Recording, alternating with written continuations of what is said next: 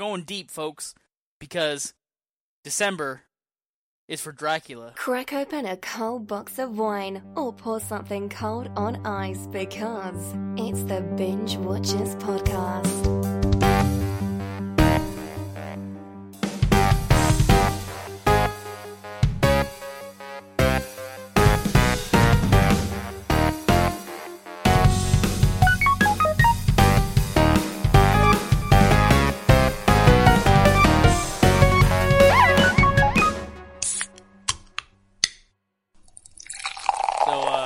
What do you think about Dracula kicking it in the 70s? I actually really like this movie. Do you? This was like by far and away the best one of the bunch, at least for me. I'm not going to argue with somebody if they say, you know, the horror Dracula is the best, but as far as my enjoyment, I think this one was the best. Well, this is sandwiched in between a couple of the other sequels. But okay, lay it out. Just give us a couple reasons off the cuff. You know, well, first of all, just in terms of the movie, it moved faster. I mean, it didn't lull as much. I don't know, man. Just something I just didn't expect this to be kind of a swinging 60s or like, excuse me, not 60s, but 70s. No, you're right, though. You're right, though. I feel like in England, they're like a decade behind the fashion. Because it seemed like the 60s version Dracula wasn't swinging 60s. It seems like swinging 60s, but in the 70s in London, right? It seems like London. I mean, London kind of like set the, you know, that they're still in that mod mode, you know, from like like it's the Austin Powers era kind of still. Sure. I mean, yeah. you know what Crushed Austin Powers suits was and sideburns, yeah. Well, that and you know, like the style of the women, like the main girl Jessica. You know, just has a very, you know, the hairstyle and the clothes and the particular eye makeup. Not just any Jessica Van Helsing, no less. Van Helsing, oh. Yeah, the great-great-granddaughter or some crap of the Van Helsing we saw in the first horror of Dracula when Hammer Films opened. So, it's bloodlines. You know, keep it in the family, you know what I'm saying? Well, of course, it starts off like in the era of the original movies. Yeah, it's like the 1890s and like... the other Van Helsing is like duking it out with Dracula on a stagecoach. It's probably their most brutal fight, and then they fall off and they both die. Although I will say it's pretty badass that Van Helsing staked him with a broken wooden wheel or wagon wheel. Well, it sure was an accident. I mean, like, technically, Dracula impaled himself, and then Van Helsing just pushed it in further, which is kind of funny because that's what happens later in the movie. Spoiler alert, in the modern-day fight, Dracula looks into a grave and sees that it's filled with stakes, and then proceeds to fall into it. And then Van Helsing pushes him further onto it with a shovel, and it protrudes through his back, which isn't his heart. You know what I noticed about this Dracula? He's like an immortal Dracula, because I know we skipped over the other sequels because we were talking about like redeeming ourselves from the series, because we were getting kind of like sequel whiplash, if such a thing exists, like whiplash from sequels, because we were actually trying to watch them in chronological order for everyone out there and review them properly and do an actual binge watch of like, let's watch all 7 of these movies and tell people about them. But it was hurting. Some of them are rough, dude. Yeah, like yeah. That's what surprised me. This one, like, I don't know, like, it's cheesy, but it hits, I don't know, man, it just hits the right notes for me. Like, I knew from the minute the music started and there was bongos or conga, I'm like, oh, we're definitely doing a 70s era thing here. Oh, yeah, well, that's what's funny about the music, is, like, it definitely, that's what tells the drama in this movie. It's not like, I will say that the personalities of the teenagers are, like, well-defined, or the young partygoers or whatever that make up Jessica's group of friends. You actually care a little bit more about them, and they seem to be pretty dynamic compared to the other victims in the other movies. And then the music is like telling the story in such a way that's like ridiculous. Like at one point, Van Helsing is trying to kill one of the vampires with a makeup mirror, like a little mirror from like somebody's wardrobe. Oh, right. And like you said, you're hearing these drums like hit every time. And, it's yeah. Okay, so let's back up. What we're talking about is Dracula AD 1972, or is it 80, 1970? Yeah, Dracula I'll let 80, you start. 1972. But I found out when they broadcast it on CBS, they called it Dracula Today. Like when they started doing home video in the 80s, like that's when they like changed the title. I don't know why. There's no logic behind it. Just, hey, it's Dracula Today. Like, all right. Okay. In this movie, Johnny Alucard raises Count Dracula from the dead in London in 1972, and then the Count goes after the descendants of Van Helsing, which is like the great-grandson and then his granddaughter.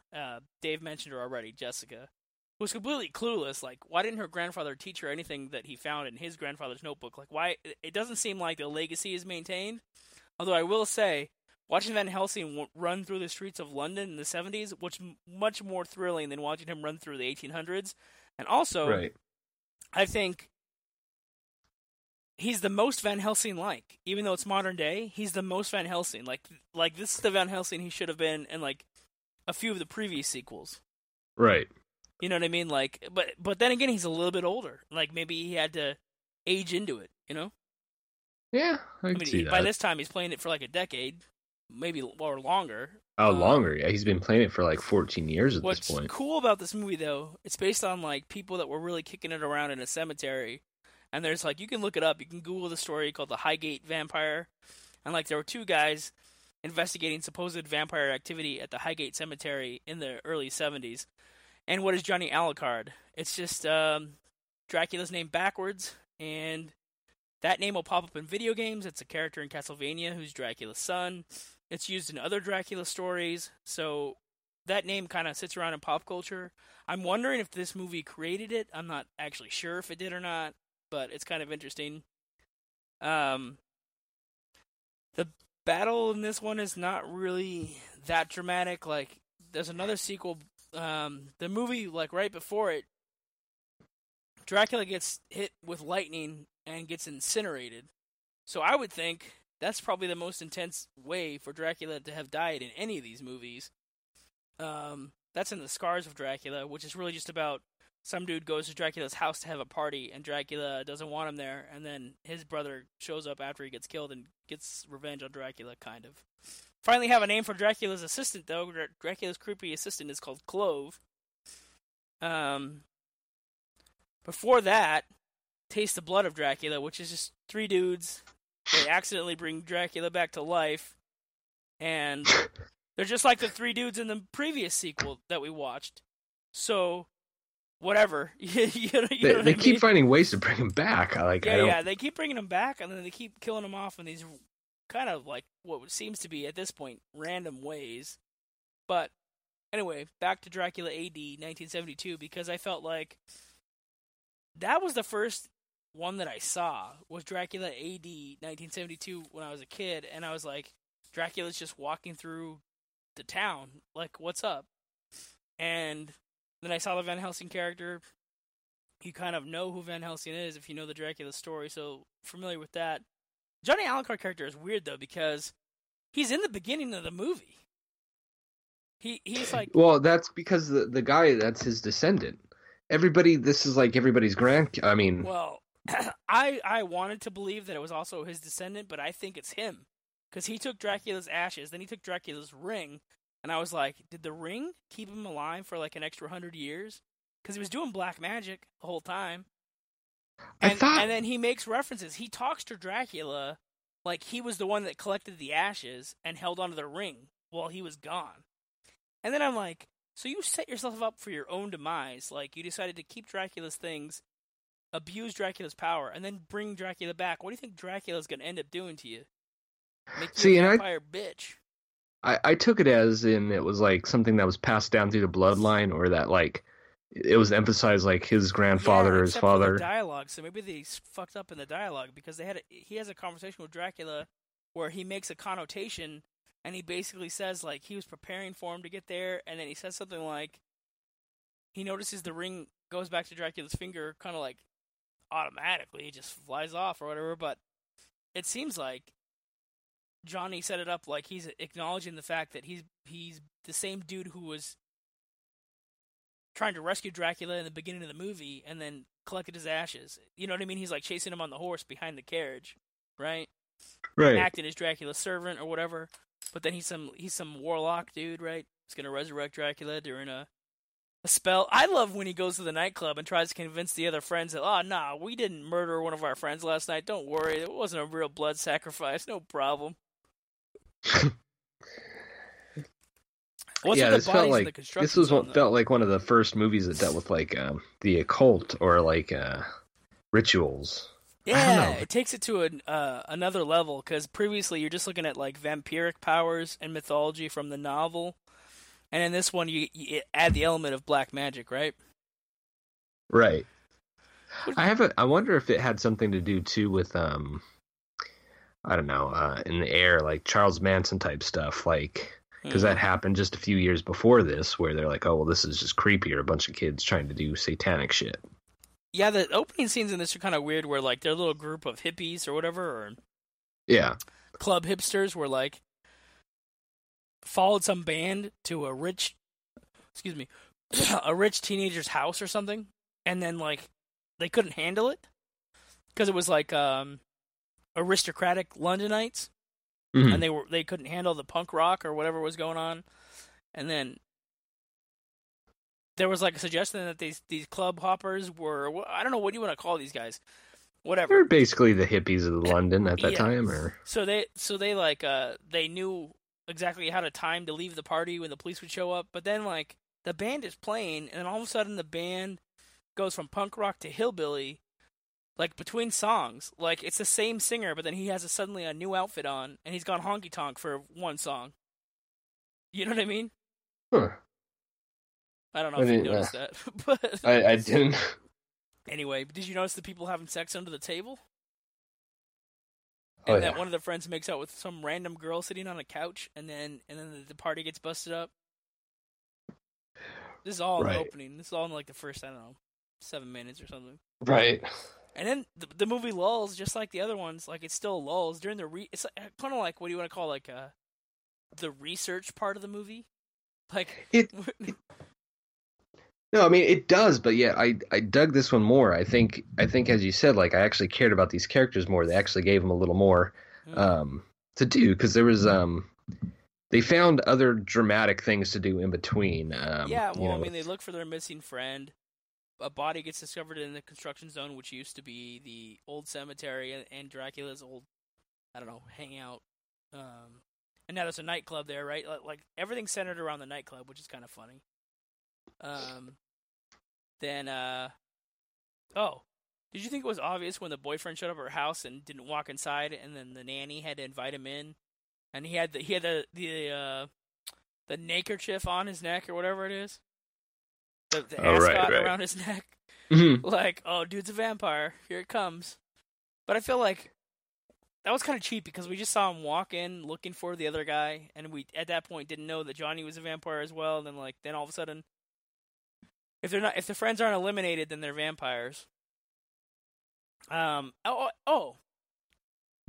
Jessica's character ended up being a dead fish, because like for 2/3 of the movie, it sets her up as a pretty strong character, but then hands it over to Van Helsing to show up and finish the job, when she could have turned into the hero. But not really. Yeah, that's true. You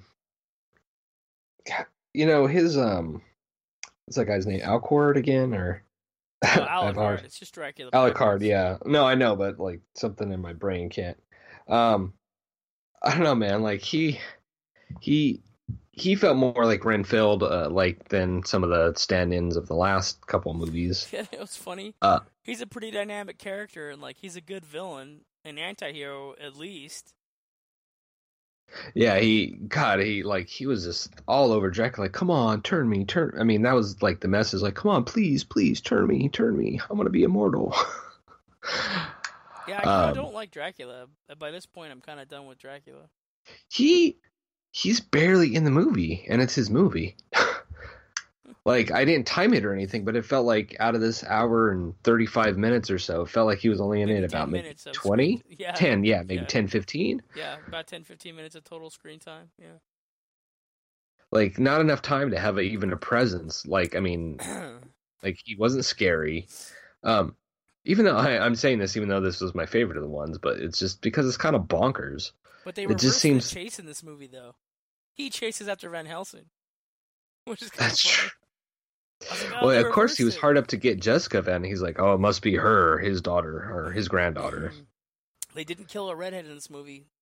They killed a black girl instead, which is that's too bad. Well, yeah, well, that's when that trend started. What? Oh, the In minority this has to era. be killed in the horror movie first. You think it Right. started with this movie? I'm Or not just saying about it this time? started just in this era that started. She's just a teeny bopper, folks. She reminds me of like Josie and the Pussycats, like Josie from Josie and the Pussycats. As far as I'm talking about a characterization, but I mean, gullible, I guess, gullible, and way too into the Johnny character. I mean, that's her downfall. Yeah, Jessica. I mean, even though she's our protagonist, she's kind of dumb. Oh, I was talking about the other girl, the one who got killed. I don't remember her name. Oh. The one who's way into Johnny and is happy that Jessica's hanging out with the other dude. Yeah, I guess I could have written down the characters' names. Didn't do that much research, but because I know they're all cannon fodder. They're all, you know what I mean? Like, Right. can't watch it for them. This is the movie that breaks the pattern of killing the redhead, though, and turn it into a vampire bride. But as you said, we have Jessica. You know, so I noticed she was wearing regular clothes in the beginning of the movie, but the time she gets to Vampiric Bride, like she's got a bustier on. Right. And they're lighting her differently. Like, oh, okay, what's going on? You know what I mean? Like, it's kind of obvious now. Oh man. But yeah, I really, this one, even though it didn't have the most Dracula, this was the most fun. At least for me.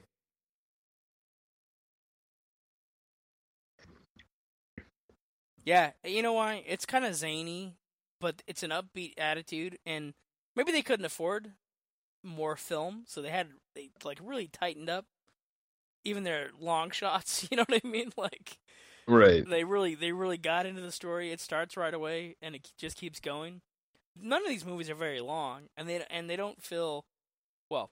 A couple of the previous sequels, Dracula is Risen from the Grave or whatever. That droned. That definitely dragged. That had a lot of drag. Yeah. So, but this one, it keeps your interest for most of the movie. I don't really buy that water coming out of a shower is the same thing as running water. Oh yeah. Because I mean, it was a weak way for the Johnny character to go out. It would have been better if like Van Helsing had to duke it out with Johnny and Dracula. Because Johnny basically stumbles around, he gets hit by the reflection from the mirror, and then he falls in his own shower, and it gets turned on, and then he's like, "Oh shit, I've been running water. Fucking let me out!" Like, and Van Helsing just kind of looks at him. Nah, maybe not. What's weird is like how the cops are so cooperative with Van Helsing in this movie. That's what I thought there'd be something different. Like the Scotland Yard wouldn't help him. Right. They're a bigger element in the following sequel. The one that comes after is Satanic Rites of Dracula, and that's the last appearance by Christopher Lee as Dracula. Oh, that's in 1973, but then, like I said, he's going to do a French comedy. I mentioned it on the last Dracula episode we did, but he goes on and does a French movie, which it's the same character, the same Dracula. It's supposed to be the Hammer Dracula. A French comedy called Dracula and Son that comes out in 1976. I don't know. And then Satanic Rites is just literally 1970s London, Scotland Yard. I think they've uncovered a case of vampirism, so they call Van Helsing back in, and then it becomes apparent that the culprit is Count Dracula, which doesn't make any fucking sense. He's disguised as a property developer, plotting to unleash a fatal virus on the world. How the fuck is that possible when he's dusted again? It literally makes no sense. Like, and then he's pretending to be a real estate developer? Does that make any fucking sense? None. No. None whatsoever. Like, I don't even understand how they even get to... That's like, like, do you think of the production offices like the bullpens back in the day where they're just throwing darts at the board? Like, literally throwing darts at story elements on the wall and then picking the ones that they hit. You know? And splicing those together. You got me. And then they get to the Legend of the Seven Golden Vampires, which comes out in 1974. Dracula, he's going to go to a Chinese village, and he's going to support some hopping vampires that are over there. But guess what? Professor Van Helsing is on a lecture tour, and he's going to fuck up Dracula in China as well. But again, we wanted to talk about that movie only because it's more of a martial arts movie, but it establishes there is a Chinese legend of the Seven Golden Vampires, and there's a whole series of hopping vampire movies in China, and like their vampires have different powers and come from a different backstory. And some of those movies are great. I think you mentioned one. Mr. Vampire? Yeah, the Mr. Vampire series. So those are worth watching, folks. If you're going to go into this series, I think you should see how it begins, I guess, right? I mean, they should see how they set up the Christopher Lee Dracula and the Peter Cushing Van Helsing, right? I mean, the horrors of Dracula, the first one, I mean, it's worth watching just to see where it all started, or, you know, to see, like, one of the first color horror movies. But I think you can skip some of the sequels. I say, honestly, jump right to Dracula in 1972 AD. But yeah, that would be kind of cool. I would say if you got to do 3 of them, like, I mean, if I would plan it again, I would go Forwards of Dracula, Dracula AD 1972, and then The Legend of the Seven Golden Vampires, and that's a hell of a night. You know, get a 6er of Pabst Blue Ribbon, get your boys together, get some pizza. That's a hell of a night. You know what I'm saying? Like, that could be a really fun binge-watching evening, is to put those 3 films together, and what have you, you know? Right. And there's parts of Brides of Dracula I liked. Oh, yeah, it's interesting, but it doesn't have anything to do with Dracula. Right. It has Van Helsing. Yeah. But. And I still can't figure out if they don't like each other. You know what I mean? If like, Dracula and Van Helsing don't like each other? Or the actors? The actors. That I can... Huh. I don't know. I haven't heard anything as if any of them had a problem with the other. I just noticed their stories they're not in a lot of scenes together, and they show up in different sequels opposite of each other. You know what I mean? One pops up in one, the other one doesn't, and the other one does, vice versa. Yeah, I don't know. Of course, they're shooting a bunch of other Hammer horror films at the same time. A litany of them, and both of them are in these other horror films at the same time, so maybe there's a conflict of, like, scheduling or something. Who knows? Maybe.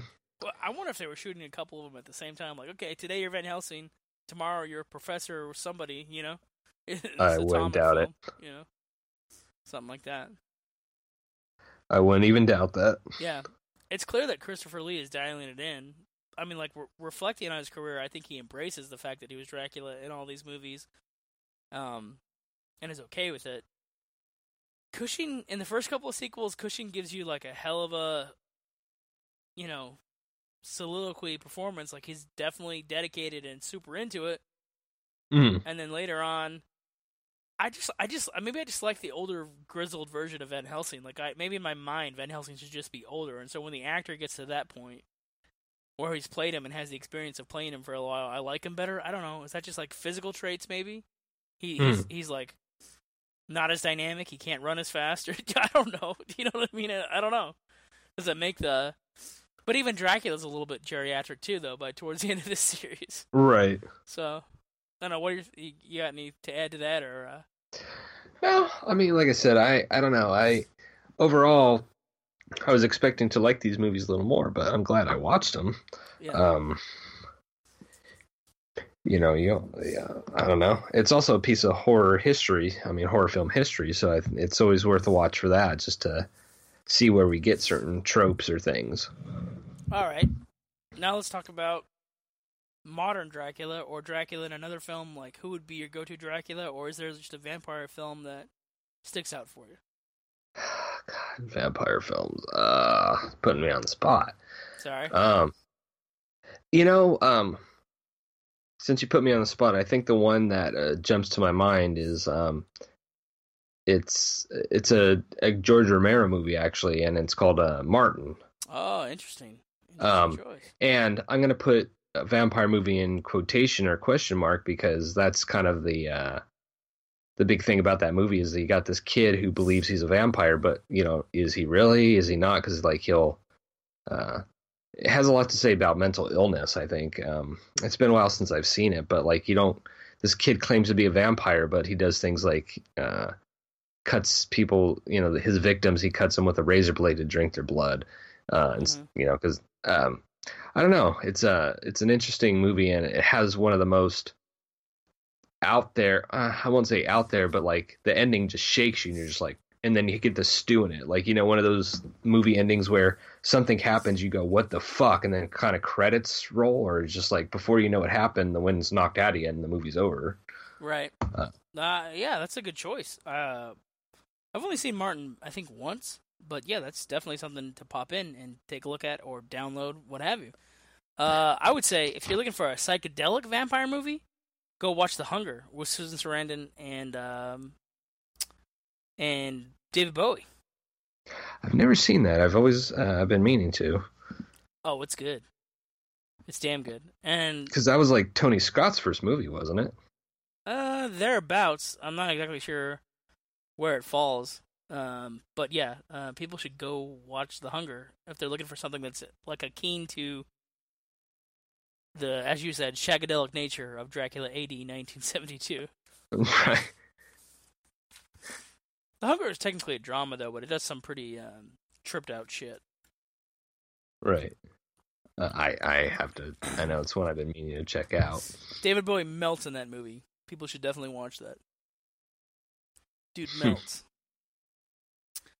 All right, folks. Thank you for sticking out December is for Dracula and binge watching all the Hammer horror films with us. If you have any suggestions for things you want us to binge watch, drop us an email. Get to the Facebook group. That's where Dave hangs out. He'll see your messages if you happen to message him. We have a website now, bwpodcast.com, or you can Google the entire name if you're so inclined for Binge Watchers Podcast. We're on every podcast platform, everywhere. And we're not the new kids on the block. We've been around a little while, but hopefully you're enjoying some of the new episodes we're putting together. And what a ride roller coaster Season 8's been so far. It's a holiday season, but we decided to change it up and talk about some Dracula movies. Next year you should put a Dracula on top of your tree instead of angel or star. Oh yeah, I'll have to take down the Krampus. You know what you're going to do? You're going to find out where else you can find binge watchers on the internet. It's a vast wasteland, but you know what? Let's point you in the right direction. You can go to Facebook at Binge Watchers. You can find our page there. Pretty awesome, cool stuff. A little video post, some funny things there. Also, episodes. Yeah. You can also check us out Twitter, binge_watchers, and you can find my personal Instagram at RealJohnTMay on Instagram, of course. All right, have a good night, folks. We'll see you next time.